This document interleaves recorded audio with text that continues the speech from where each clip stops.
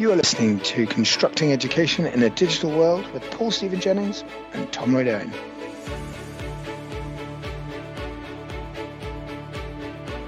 Tom Hooper, we've got two Toms now. This is going to be an interesting exercise. Tom Hooper, welcome to CEDW Podcast. Thank you very much for taking the time out to join us. Just a very quick intro. You left investment banking, 10, 11 years ago to join a tech startup called Brightsparks. You then sold Brightsparks and founded a new tech startup, which is where you are now. Can you give us a little brief as to how you got from the bright city lights of investment banking into tech startup and that space? Yes, I can, and thank you for having me. So you're absolutely correct. I worked for 6 years in finance, which I really enjoyed. Like coming out of university, like a lot of people, I wasn't entirely sure what I wanted to do. I was very interested in businesses and how they worked, and it seemed like a good place to start. So I did. And I spent 6 years meeting lots and lots of companies from all across Europe and trying to understand them and make investment decisions, and obviously making plenty of mistakes along the way. And it was an extraordinary time to work in the city. It was 2003 to 2009, so kind of a decade that saw huge globalization, tech crunches, credit booms, credit busts, all of it. So it was. I'm very pleased I worked there. That said, I could never have seen myself making a career out of it. I wasn't motivated enough to do it, really. I wanted to be on the other side of the table, in truth. I wanted to be working with a team that was building a business. I wanted to be building a business that I believed in, that I thought had as much social opportunity as commercial opportunity, and kind of, it was important to me that both went hand in hand. But I didn't really know what that meant. So I quit and I upped sticks and left the country and was thinking about what to do, and settled upon starting a business called Brightspark, which used tutors in India to provide affordable online teaching to kids in the UK. And I had a fairly extraordinary experience with that first startup, because I financed it myself with what little savings I had. I had no experience in technology or education, but I just really believed in it.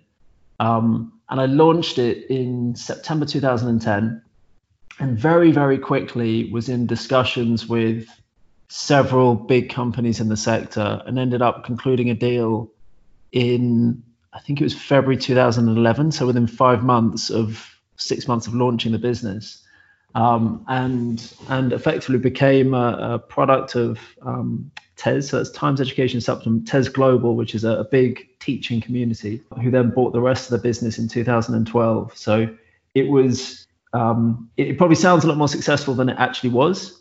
But it was quite an extraordinary experience for your own startup, your first startup. That is an incredibly quick turnaround as well for a startup in that space. Yeah, that's not necessarily a good thing either, but it was, yeah. So I think extraordinary carries the full scope of sort of good, bad, and other experiences in the middle.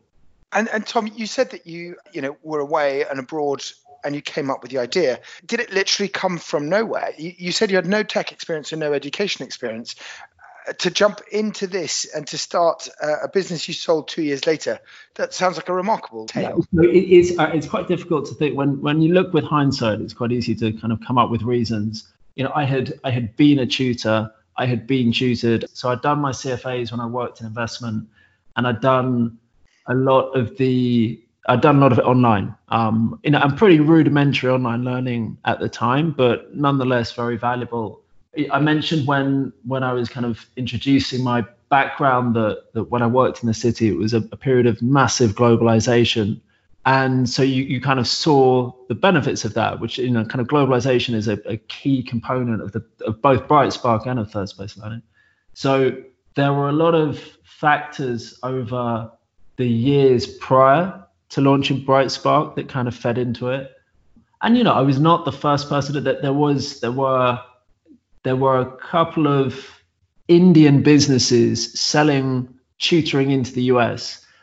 Quite different models, product strategies, certainly. It was much more kind of marketplace type models, whereas both with Brightspark and ThirdSpace, we're a very structured curriculum-led model.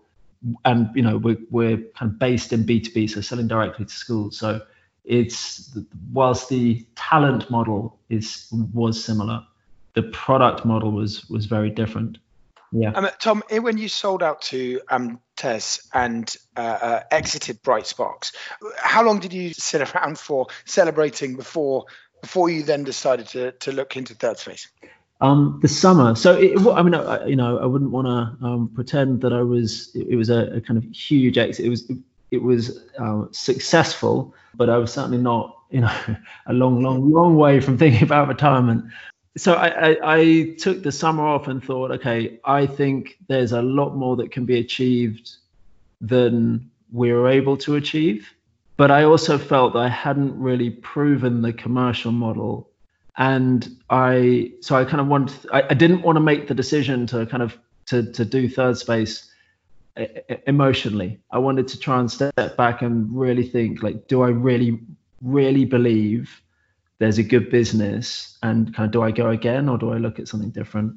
And quite clearly my reflections led to the conclusion that there was, and I kind of took what I'd learned and fed that into ThirdSpace, which was, at its kind of core components were the same, in the sense it was taking global supply to try and make online one-to-one tuition affordable to what we call the underserved mass market.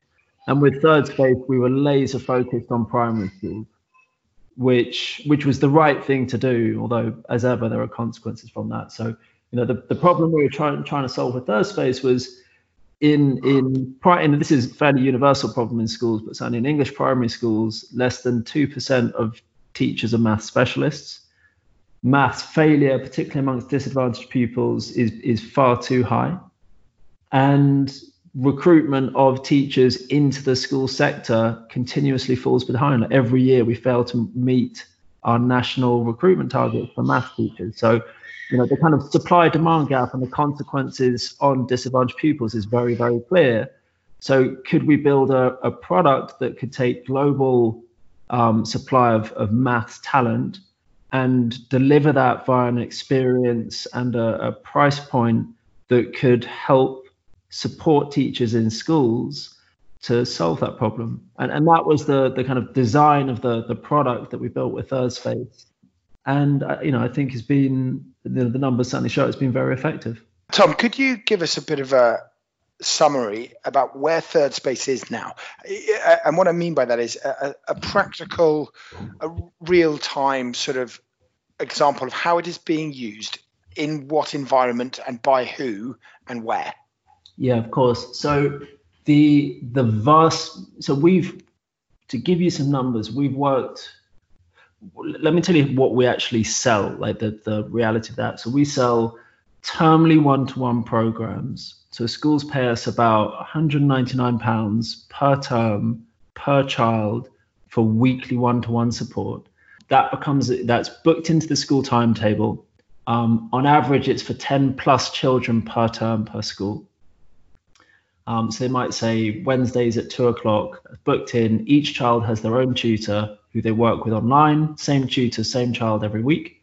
And then those children's class teacher will decide what they learn. So I want this child to focus on fractions, this child to focus on multiplication, whatever they want. They pick the strands from our curriculum. Child sits a diagnostic assessment. We create personalized learning journeys for each child, and then the tutor takes them through that journey using content from our curriculum each week. I want to jump in there because I'm the nerd in this game, and I want to understand how you went about building the platform. You said you had no education or technology experience. So did you have a CTO or a good mate that was good at building websites, or how did you go about sourcing the tutors? There's so many moving parts in delivering this service to schools, particularly on a scale. I was having a look at your website, obviously on a big scale with thousands of schools involved. So how did you go about pulling that all together? So it's quite. So I'll answer that in three ways. Firstly, supply, technology, and then kind of launching in the market, because I think each is quite interesting. On the supply side, I mean, I Googled Indian education companies, and then I emailed them and said, look, I just so happen to be in India next week. Can I have a meeting? And then I hopped on a plane and I just spent time in India, just going around and meeting people and just trying to figure out who. I had quite a clear view in my mind about who I wanted to work with, and they had to be. India is a very entrepreneurial culture. It is also a culture where there's a very strong work ethic, which is a very good thing. But you also have to understand when people are saying, yes, I can do that for you, and they really can do it for you, or yes, I can do that for you because you're asking me to do it. And I wanted to find a partner who was an educationalist first and an entrepreneur second. One of the people I met was a great man called Kamal, who's a very successful entrepreneur who founded a business based out of Ludhiana, which is in the Punjab, so it's about 4 or 5 hours north of Delhi. And I told him what I wanted to do, and he said, okay, great, well, let's do it. And we did. And we've worked together for many years. So it started off by building academic centers. So all the tutors would be housed in an academic center. So we'd have really tight oversight on safeguarding, operations, attendance, infrastructure, academics, all the rest of it. And then over more recent years, so the last couple of years in particular, we started moving toward a model where the academic center is the hub and then tutors can work remotely. So it means we can recruit from a much wider community of tutors. We can actually pay better for the tutors whilst also reducing our net cost per session and increasing our margins and increasing obviously the scalability as well. So we took a very kind of structured approach to how we built out the supply side. That's the technology side of things and the people. What about the content? I mean, I know you guys have got a lot of interactive content as well as the one-to-one tutelage. So when you went about building this out, how were you generating your content? I know you're based on the UK curriculum. Did you have any assistance from government, from schools, from anybody in the UK helping you out? I'll touch on the technology point because that's something that's changed a lot. So I first started in this, in the ed tech sector in 2009, and a lot has changed since then. If you think of the services like Google Apps for Business, AWS, all those kinds of things are radically different or radically change, should I say, how easy it is to build a business. So, and as well as the technology community, the kind of engineering, I mean, it's always challenging recruiting engineers, but the understanding, the funding, and the community that sits around technology in London and indeed globally is far, far different today than it was then. Which makes it easier to find people to help you build stuff, basically. And so the view with the product was always, if the purpose of the business was how can we scale high quality, low cost one-to-one teaching to reach children in need, you've got to have scalable supply side. Hence we wanted to look globally, but you've also got to have scalable means of managing performance or managing the learning outcome. And so for us, that meant two things. Firstly, we wanted to be able to identify the learning gaps that children had and make sure that each one-to-one lesson was focused on content that was aligned to that learning gap. So there would be a consistency in the experience, and that experience would be aligned to what the child really needed to learn. And then secondly, that we could build our training, performance management, and tutor development around how the tutors should teach those concepts and the progress they'd help that child to achieve around those concepts. So the platform very simply, we say we're not a marketplace, we're a platform, but the ability of the platform to structure those experiences and to curate and personalize the content that the child was learning was really important to us. You mentioned that you guys, when you started Third Space, learned an awful lot of lessons from Bright Sparks, and that you started this with a very deliberate laser focus on primary maths education. Where did that come from? Was it simply just that was the demand, or was there another reason that led you to that laser focus? Yeah, so good question. It wasn't really. It was more of a hypothesis about demand than a proof of demand. So if I think of Bright Spark, one of the mistakes I made with that was, and I remember it very clearly, I launched in September 2010, just me, almost no money, and trying to sell to primary schools, secondary schools, families at home, and adult learning, and not having a clue what I was doing, which is like, which, a lot of people make that mistake, but it's still quite a mistake to make. But things turned out pretty well in the end, but still. And so when I looked at Third Space, I thought, okay, there is a big opportunity here, but you're only going to, you got to get past step one, which is prove it in a segment of the market. Then you can look at what comes next. So when I was thinking about primary schools, I think, I said I didn't have proof from Bright Spark that really was the best market to go after. But if you think of the purpose of the company that I had outlined, i.e., how do you make one-to-one, good quality one-to-one tuition available to children in need? A lot of those children, if you try and sell to parents, they don't have, and we still see this today, they don't have the broadband, they don't have the infrastructure, they don't have the money, they don't have the engagement at home to be able to take this on. Whereas at school, they have the guardianship of the teacher, they have the structure of the school timetable and the school environment, they have the infrastructure of the school, broadband, computers, etc. They have funding such as the pupil premium in the UK. And as well, and on top of that, best practice for one-to-one teaching is to make sure that it is run in conjunction with what's happening in class. So it targets learning gaps as they arise in class, and therefore it should be led by or directed by teachers. The social purpose, the unmet market need as we saw it, and the funding that was there to try and help fill that market need, we believed was most clearly represented by primary schools. And so that's where we started. And that's still overwhelmingly the majority of our business. And it's good. It's good. There's all kinds of other things. Like the most important time to focus on a child's maths is at primary level. 90% of children who fail primary level maths go on to fail GCSE.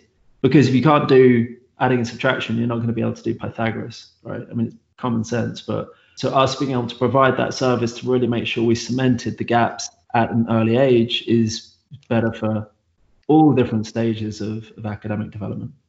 What we've seen recently with COVID and so on has really accelerated the long-term vision that we've got for the business in terms of how school systems look at ensuring that children in need really do get the support they need, and that is able to be done at scale and consistently, and as a central part of the school budget, just like we've seen recently with the National Tutoring Fund in the UK. So you mentioned that from a scalability perspective that you've designed the system to be as scalable as possible. Your limit has to be the number of tutors you have, I would assume. How easy is it for you to scale that out, particularly if you start delving into the international markets? I think so. In truth, I think there's a lot more that we can do to make it more scalable. So I think if to kind of talk you through the phases we've been through, we started off with one tutor center in India, then we added a second, then we set up our own subsidiary in Sri Lanka. So we have presence in both the Indian and Sri Lankan market. We then started moving from tutor centre to tutor community, which means you can recruit from a much wider audience of people. But there's still a lot more that we can do in terms of, we still optimize for, the better way of talking about this is we optimize for performance over scale right now. We want to make sure that we have good tutors and they're well trained and well managed over volume.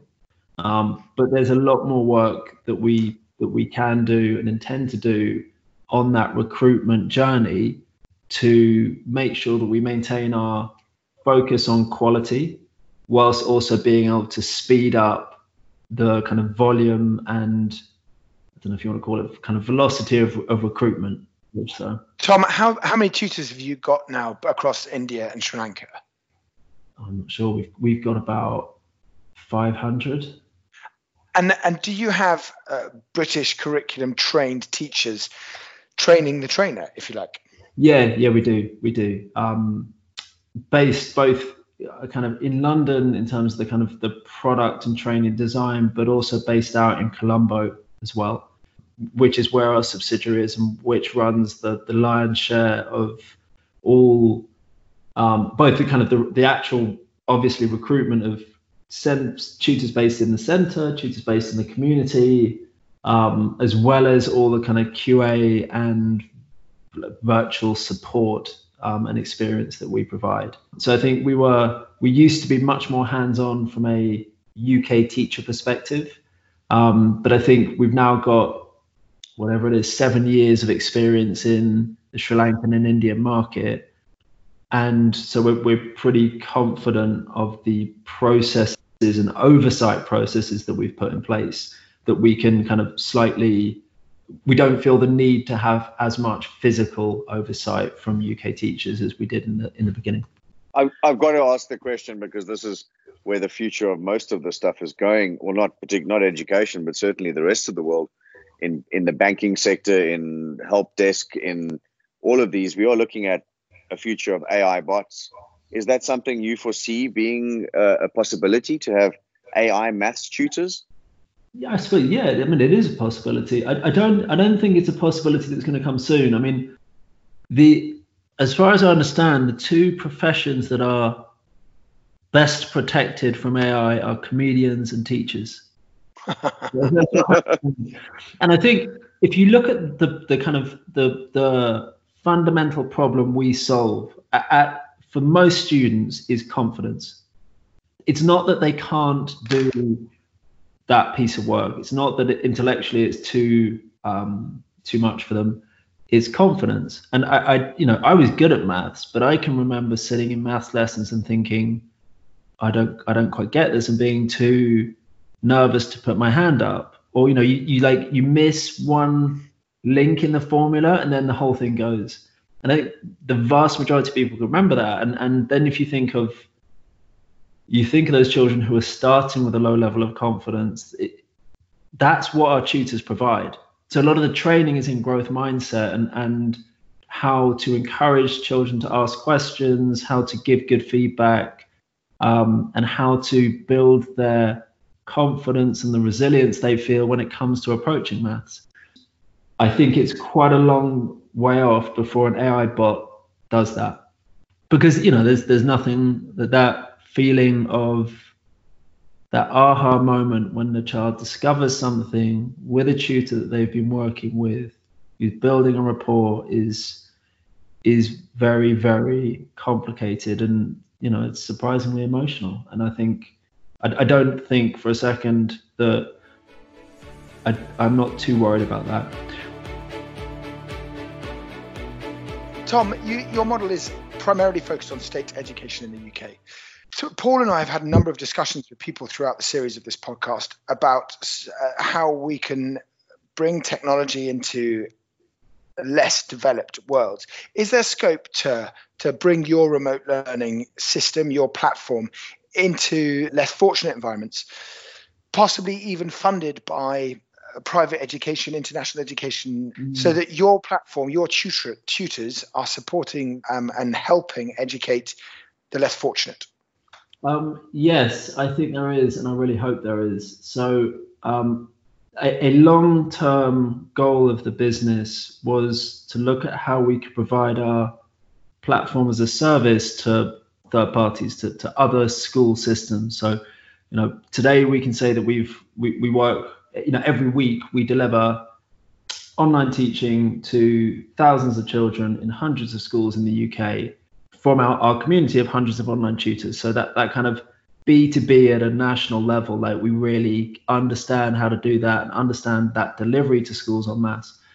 There are markets which we're starting to look at. So we're starting to look at the US now to provide a similar sort of service, so B2B, selling directly to schools or districts. Now, as you say, there are some big markets where we don't think that model of selling directly to a school would be right.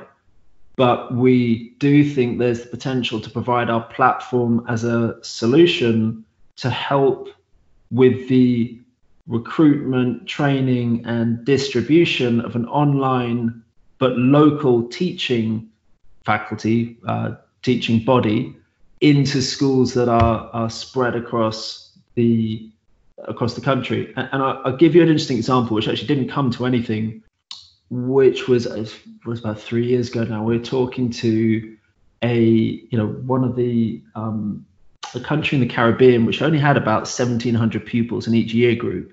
So it's very small, but across the islands, we were talking to the ambassador in the UK, and he had said he was very interested in how we could work with them to recruit a body of about 50 teachers in the capital, and then provide our technology to connect them to children in schools spread across the various islands.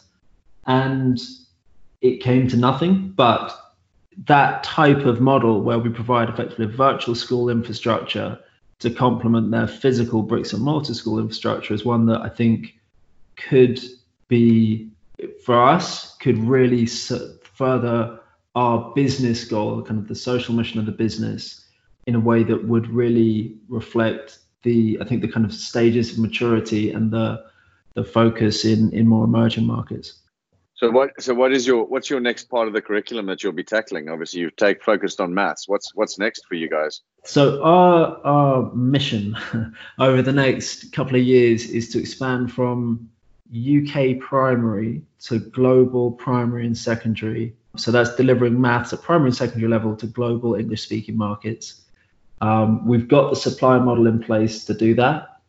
So it's very much about investing in product and curriculum, and of course, like deciding how we enter those markets, either on our own or via partnerships. So that is our goal. I think the other side of that, the things we're looking at are new subjects. So science, we're starting to look at a little bit, and then also platform as a service, which we've actually signed a really good contract recently with a Chinese American company. So we're kind of ahead of target on that. But I think my hope is that on a kind of 3 to 5 year view, that providing what we've built, the kind of infrastructure and capability, could be a really big opportunity for us, and an opportunity that's accelerated recently. I ask the same question of everyone at the end of these interviews. How do you imagine a classroom to look in 10 years' time? What will the classroom that your children will be going into look like and feel like? And how do you think the remote learning piece will fit into that? I don't think it'll necessarily look that different. I mean, I have heard so many times people say, if you went into a classroom today, it wouldn't look that different from the Victorian era. And it probably doesn't. But, I think schools and classrooms are brilliant and wonderfully simple, and teachers do an amazing but challenging job. So I don't think they need to be revolutionized. And it slightly annoys me when everyone says that, they're sort of, schools are these kind of Luddite environments that don't adopt technology. I don't see why they do have to adopt technology, if I'm quite honest with you. There isn't a technology that's going to be better than a teacher, put it that way. So I don't think they will change that much. What do I think will change? I think potentially the way schools manage timetables and the kind of the grouping of children might become more intelligent and more fluid. That said, one of the key benefits of school, particularly at a younger age, is the social dynamic. So, that would be the counter to my view there. I think there will be a lot more transparency or fluidity, I don't know which is the right word, between how children are working at home and how they're working in school. And I hope a consequence of that will be far more effective parental engagement in learning. And I'll give you a horrific stat on this. The single most important variable in a child's academic success is how rich or poor their parents are. So it's not the school they go to, it's not the curriculum they learn, it's not their teacher, it's how rich or poor their parent is. So it seems to me that unless you can try and use some form of technology that can bridge that gap between the home environment and what's happening in school, you're not going to make a whole lot of difference. So I have a slightly rambling answer. I don't think the classroom will look radically different. I don't necessarily want it to. I think that technology can make sure that what a child is, the groups children are learning in, and how they learn at home and within the school environment is as personalized as possible. But I don't think the physical setting will change that much. Tom, in September 2010, you let feet first into the world of technology startups at Brightsparks. In remarkably quick time, you exited in 2012, and you went back in with your second business with the intention of identifying gaps in education and then building a business that plugs those gaps with a laser focus on maths in primary education and one-to-one learning. With over 65,000 children having now been through the Third Space program, you're the largest supplier of remote learning in the UK. Your model is clearly very successful, and the future is bright with your expansions into the global market.